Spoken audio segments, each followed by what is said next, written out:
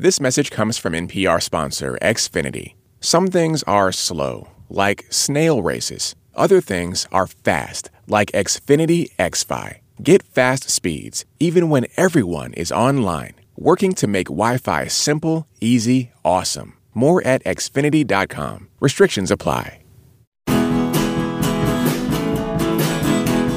As the summer blockbuster season comes to an end, we move on to a new season for movies, the one known for award contenders. We're excited for a whole bunch of new movies this fall, and today we talk about as many of them as we can, from the big studio flicks to the festival favorites and everything in between.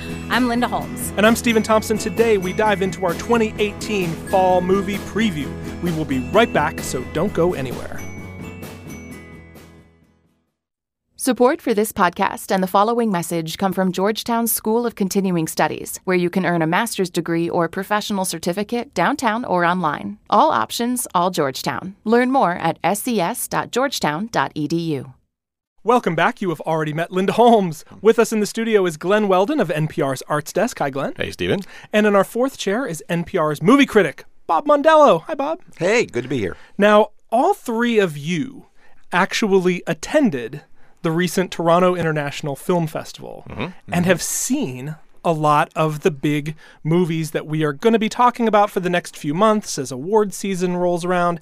So you guys actually have a huge head start on me, which is why I am hosting. Yeah. I am merely asking questions like, Yeah. and what did you think? So we're going to start with kind of the biggest movies that we're likeliest to be talking about in the next few months. So we're going to do these kind of quickly because you're going to hear full-length episodes of Pop Culture Happy Hour containing our hottest takes. Yeah. But for this, we're going to go around the table and talk about some of the big ones, starting with A Star is Born, opening October 5th. Glenn Weldon, tell us what you think of A Star is Born. Oh, this is going to be huge. This is a story we've seen before. This is like the third remake of this classic tale of a performer on the skids who meets a performer on the rise. They cross over. There's a romance. This story is on rails. So Bradley Cooper injected a lot of authenticity and sort of an improvisational feel to a lot of these scenes to keep it from being, as rigid as it could be. Turns out Lady Gaga can sing. Don't say. And she's a real star, and this is going to be huge. She's kind of great. She really is. They're both very charismatic. It's a ton of fun. All right, well, that's A Star is Born. Linda, tell us about First Man. So First Man is directed by Damien Chazelle, who you might remember from La La Land and Whiplash, and it stars Ryan Gosling as Neil Armstrong, who we check in with in 1961, right as he's about to begin his time with NASA. And then we check in midway as he's on the track to the moon landing. And then you go to the moon landing. So you have kind of these three chapters of his life.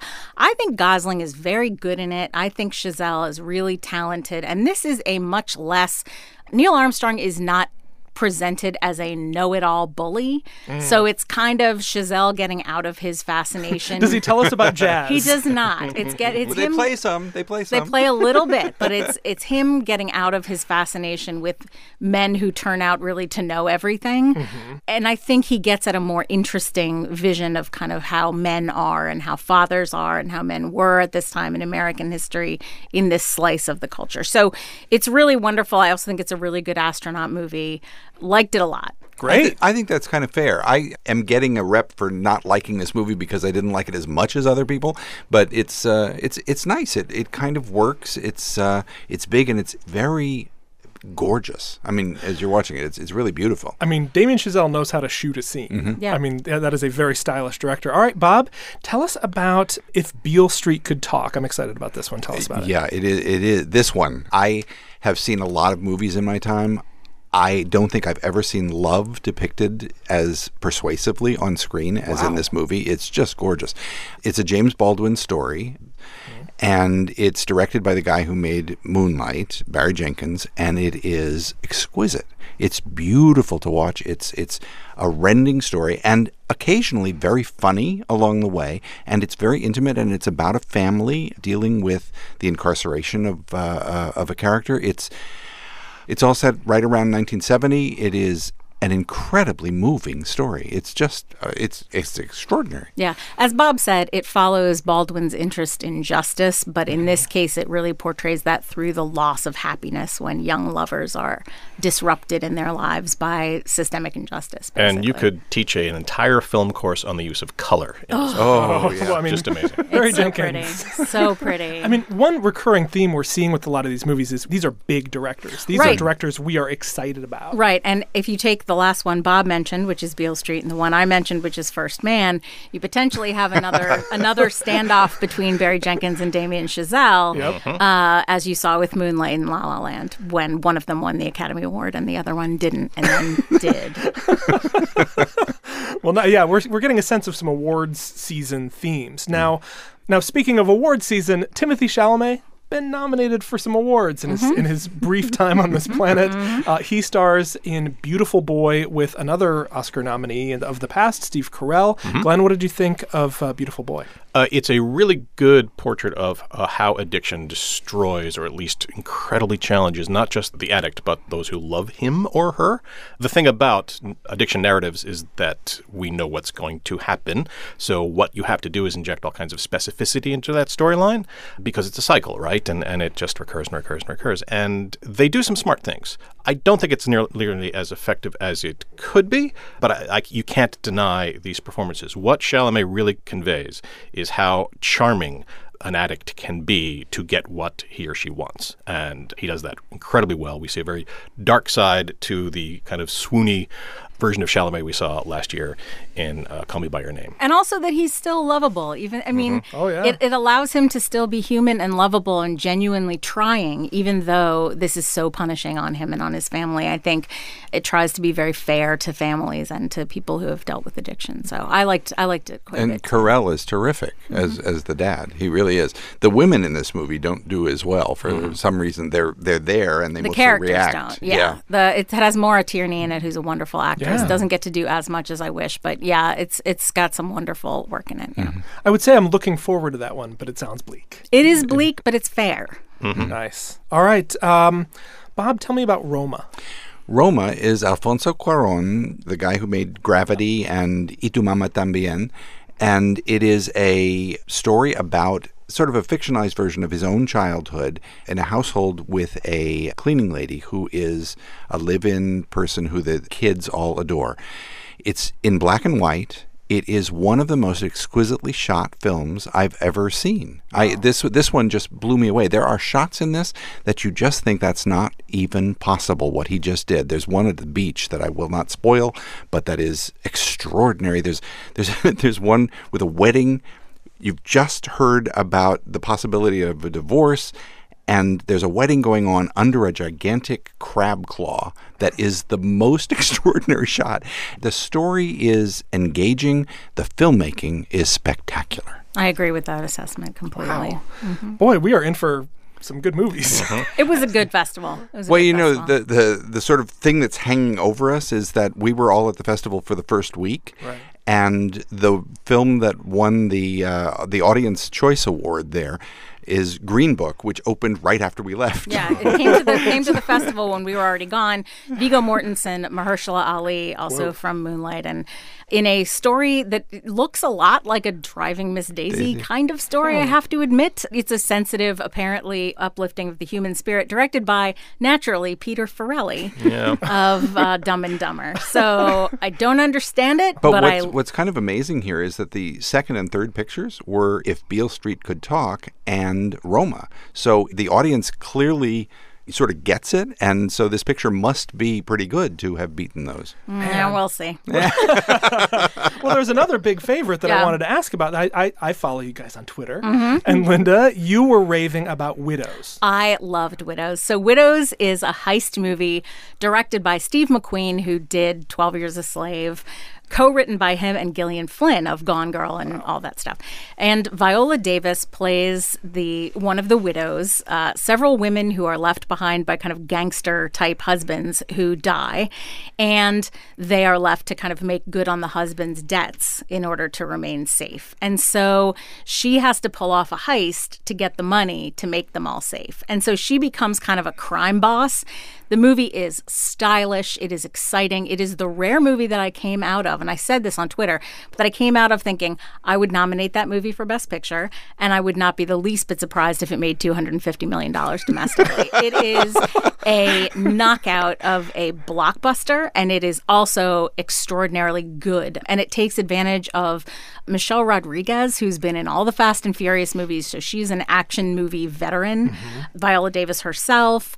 Cynthia Erivo is in it. There is such a wonderful mix of people, including Liam Neeson, who comes with all this action movie baggage, who plays Viola Davis's husband, largely in flashbacks. Does he punch any wolves? He doesn't in this, but he does, as you say, he comes with this interesting, it's a really interesting piece of casting. I'm super excited about this movie, and I'm very excited for people to see it. It's shot beautifully. I loved it. Yeah, I think everybody's going to love it. It's a great picture. Wow. Wow. Okay, so people are going to love A Star is Born, First Man, If Beale Street Could Talk, Widows, Roma, and Beautiful Boy. That's fair. They're all really good.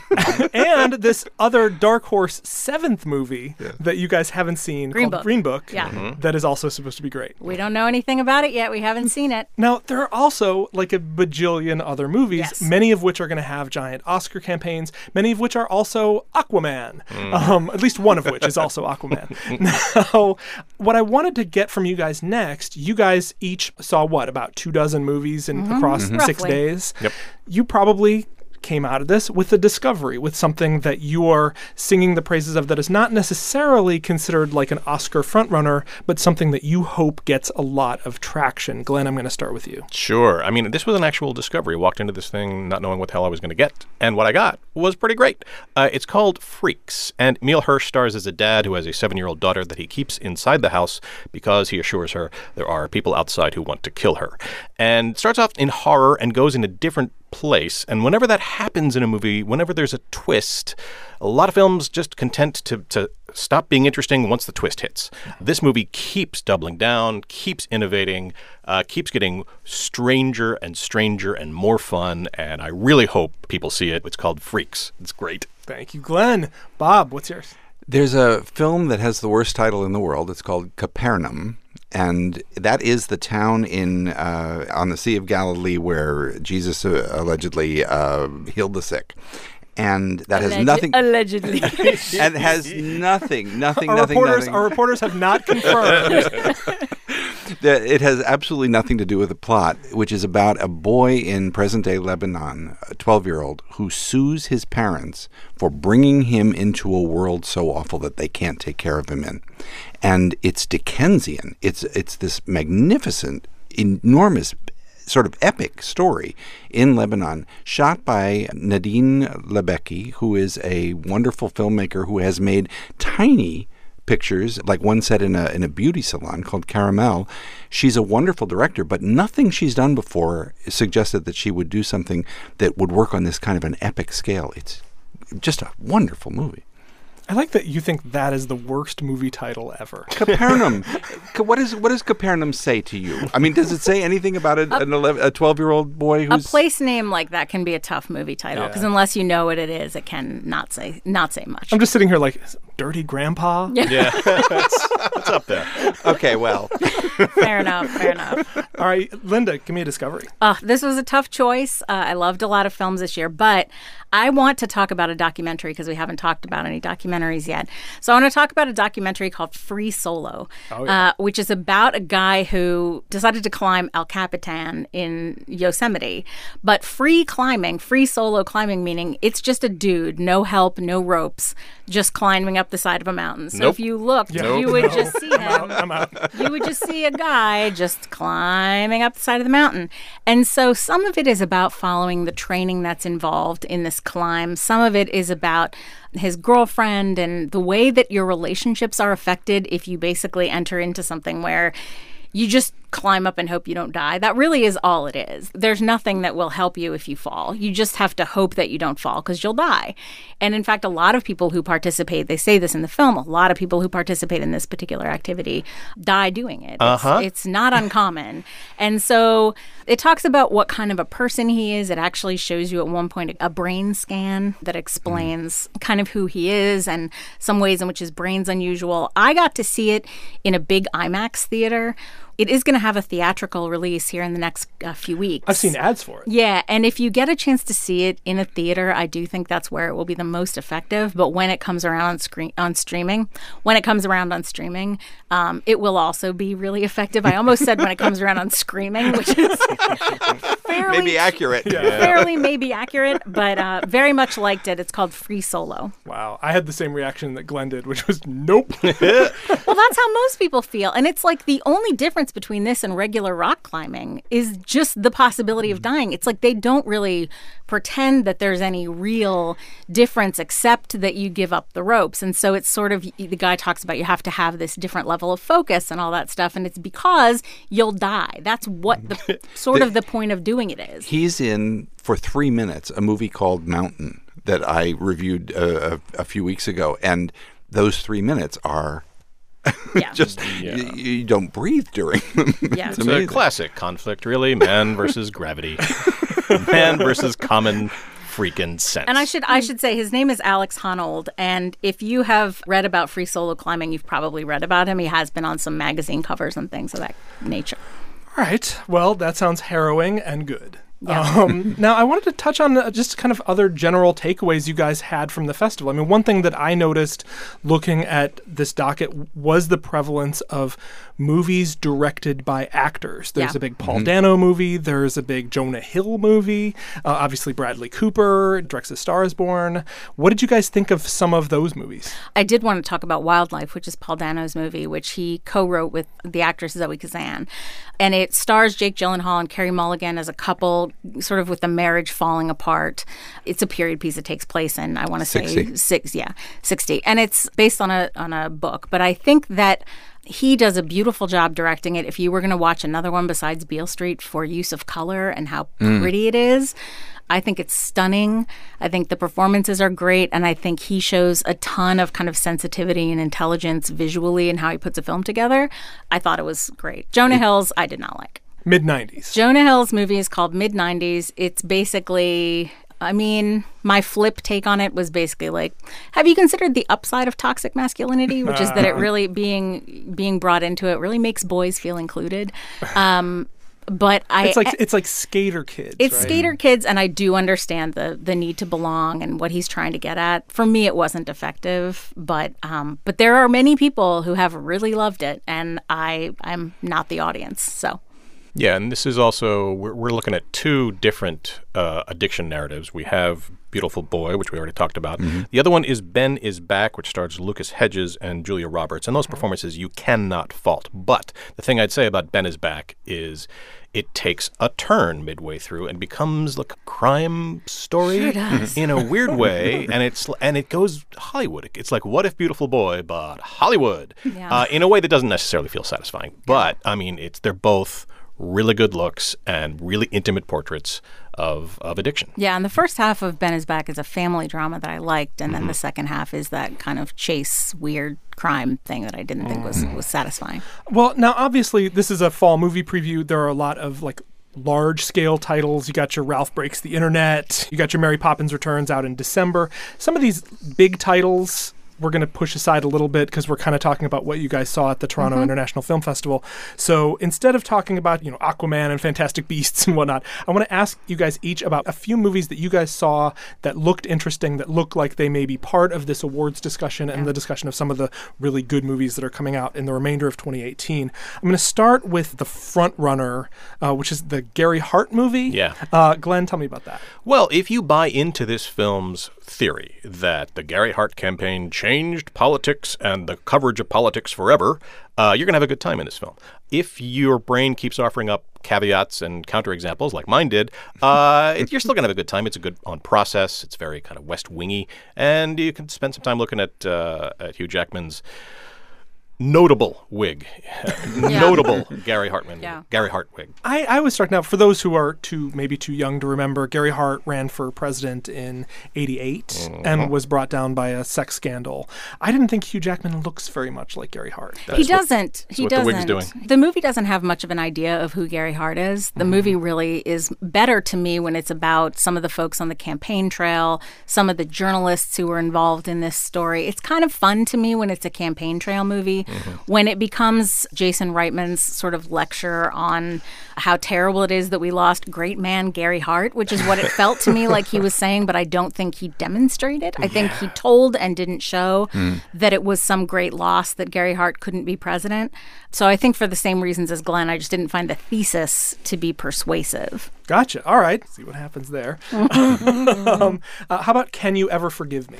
Yeah, Can You Ever Forgive Me stars Melissa McCarthy based on a true story about a woman named Lee Israel, who was what I would consider kind of a writer in the medium place. If you watch The Good Place, she's not a washout as a writer. She's not a huge success as a writer. She's had some successful work. She has an agent, but they don't want to take her ideas. She's a biographer, and she wants to do a biography of Fanny Brice, which her agent insists nobody will care about. So what she winds up doing is becoming a literary forger, and she begins to create fakes of letters from famous writers.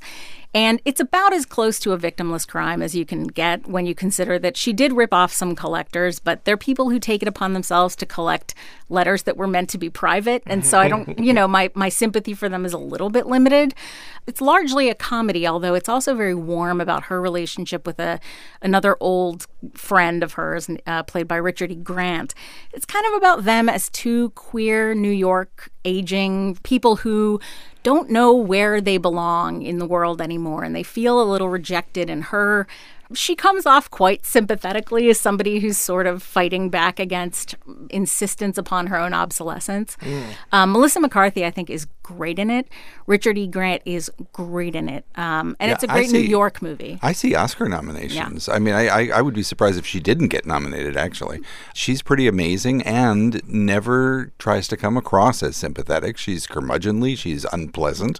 Yeah. She's like all the things that you don't think of Melissa McCarthy as. Well, and it's Melissa McCarthy not being giggly and sunny as she's sometimes been, but also not being a grotesque as she's sometimes been, and I think enjoys playing sometimes. Here, she's just like a regular lady who's down on her luck a little bit. And I liked it very much. All right, so that's Can You Ever Forgive Me?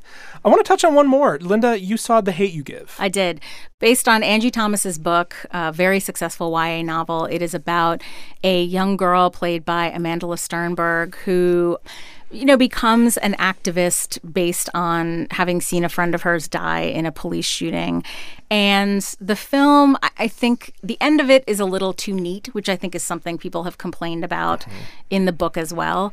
But it is moving in many places. I think the performances are strong. And I think that to have any narrative about young people coming out of all the pain around police violence and the birth of the Black Lives Matter movement, I think the film has a lot of valuable things to say about those issues, even if maybe it's a little tidy at the end. Okay. Well, we can't possibly have gotten to everything. Nope. There are some big awardsy movies coming out that did not screen at Toronto that we're going to be talking about in the months to come. There's a big Coen Brothers movie, The Ballad of Buster Scruggs. There's a Dick Cheney biopic with Christian Bale, directed by Adam McKay, who did The Big Short. There's tons and tons more movies coming out, but we want to know what fall movies you are excited about. You can find us on Facebook at facebook.com/PCHH, or you can tweet us at PCHH when we come back. It will be time to talk about what is making us happy this week, so come right back.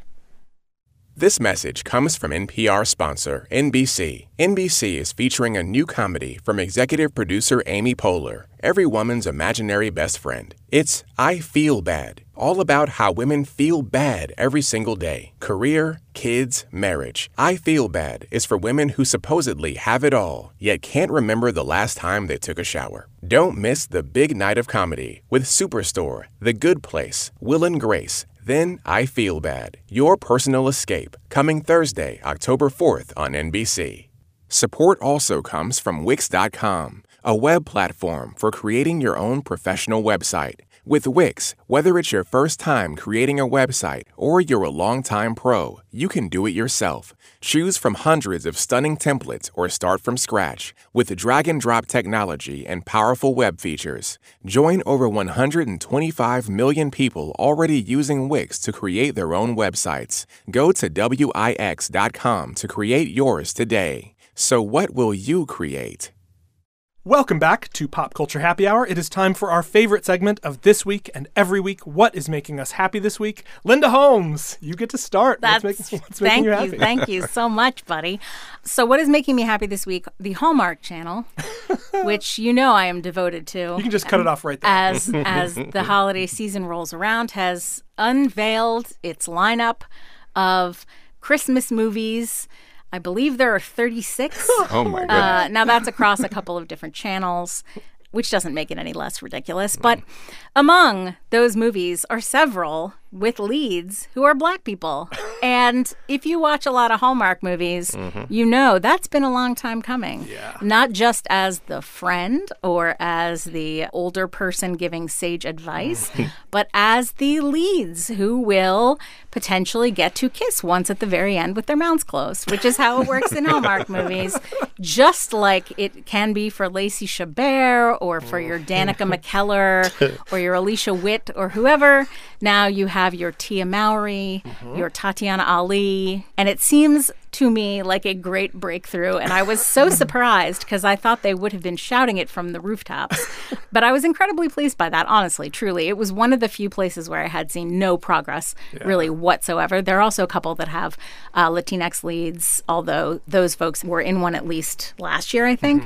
So there's been some progress on this front, but it's been extraordinarily slow. And so I just want to say, better late than never over on the Hallmark Channel. What's making Linda happy? Incrementalism. Incrementalism and happy holidays. Nice. Thank you, Linda Holmes. Glenn Weldon, what's making you happy this week, buddy? The Dragon Prince is a new animated series, Netflix original animated series, which I resisted for a long time because, I mean, I'm sorry. It just, everything I saw about this thing was like it's trying to bend it like the last Airbender, and I'm sorry. I served with the last Airbender. I knew the last Airbender. The last Airbender was a friend of mine, and Senator, you are no last Airbender. So I sat there with my arms crossed, and I started, and I was like, what's going to happen here? And a stentorian voice begins, for thousands of years, dragons and elves. And I was like, I'm weakening. I'm already weakening.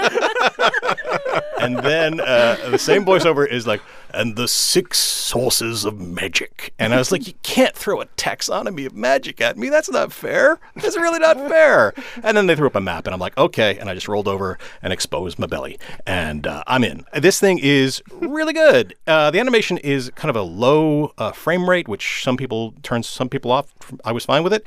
It's fun. It's funny.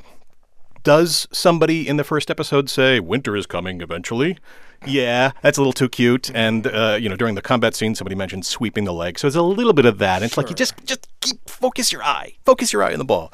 But it's a lot of fun. And, it is co-created by one of the writers from Last Airbender. So, I mean, and it does have that feel. And it's matter-of-factly inclusive, including a character with prominent freckles, which represent my people. So it's a lot of fun. That's The Dragon Prince on Netflix. Thank you, Glenn Weldon. Bob Mondello. I'm going to go ever so slightly meta with this. I am suddenly aware of understudies in a way that I have not been. You got to picture, I'm a critic. I go to opening night. On opening night, understudies generally don't perform. You almost always see the stars as they are advertised in the program. And I went to see Passion at Signature Theater this past weekend, and I'm seeing it several weeks into the run because just a variety of reasons. And I show up, and there's a little slip of paper in the program that says the part of Giorgio, that's the male lead in the show, is going to be played tonight by Greg Mayhew. And I wasn't expecting Greg Mayhew. I was expecting the guy who was originally cast and who got the reviews that were so favorable for the show. So I'm watching, and the very first notes from this singer, Greg Mayhew, were so gorgeous. And I thought, oh, we're going to be fine. And I have literally not seen very many understudies in my life. And I realized, Shirley MacLaine got her start as an understudy.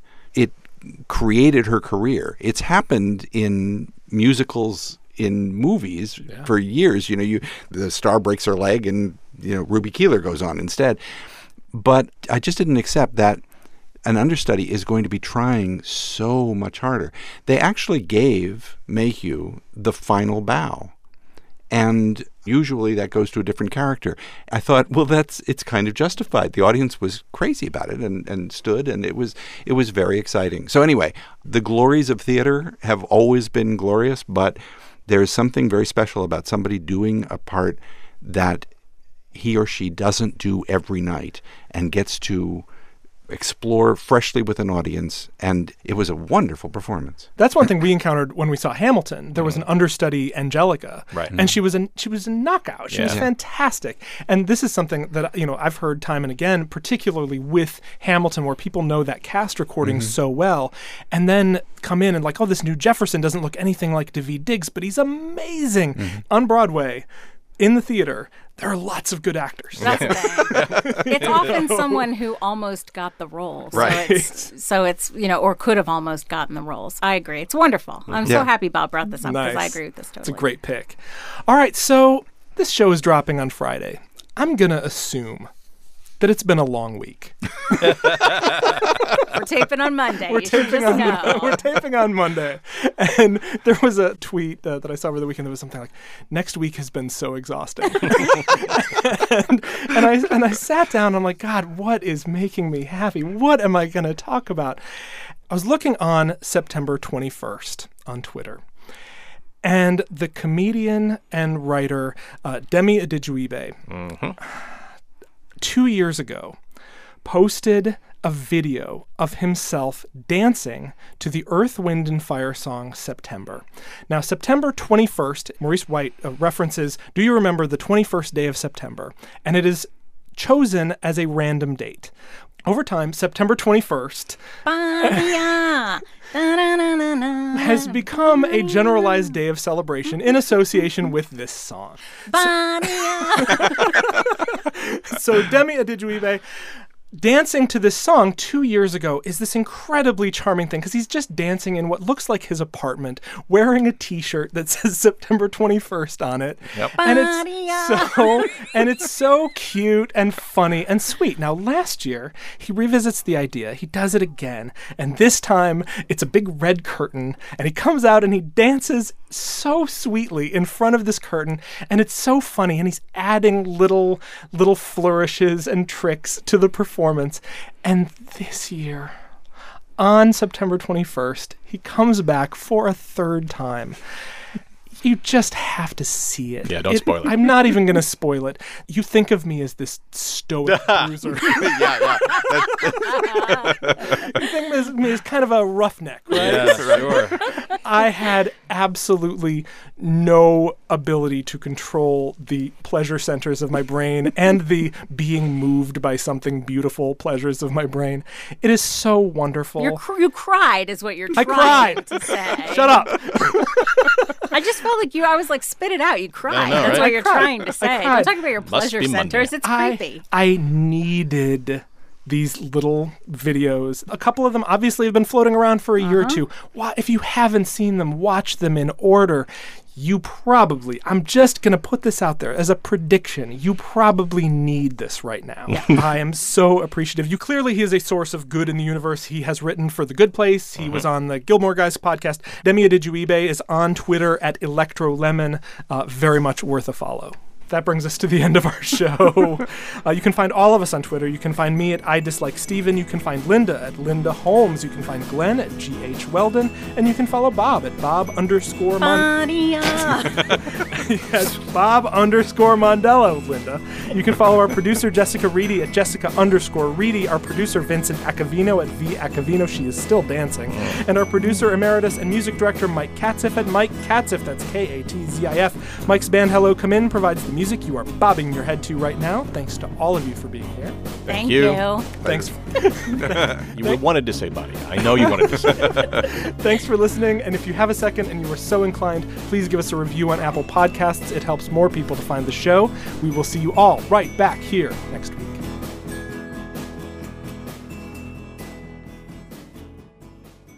Hi, it's Terry Gross, the host of Fresh Air. I can cry. I just talked to Jon Batiste, music director and band leader on The Late Show with Stephen Colbert. He did the interview at the piano. I can slide. You can find it now in the Fresh Air feed.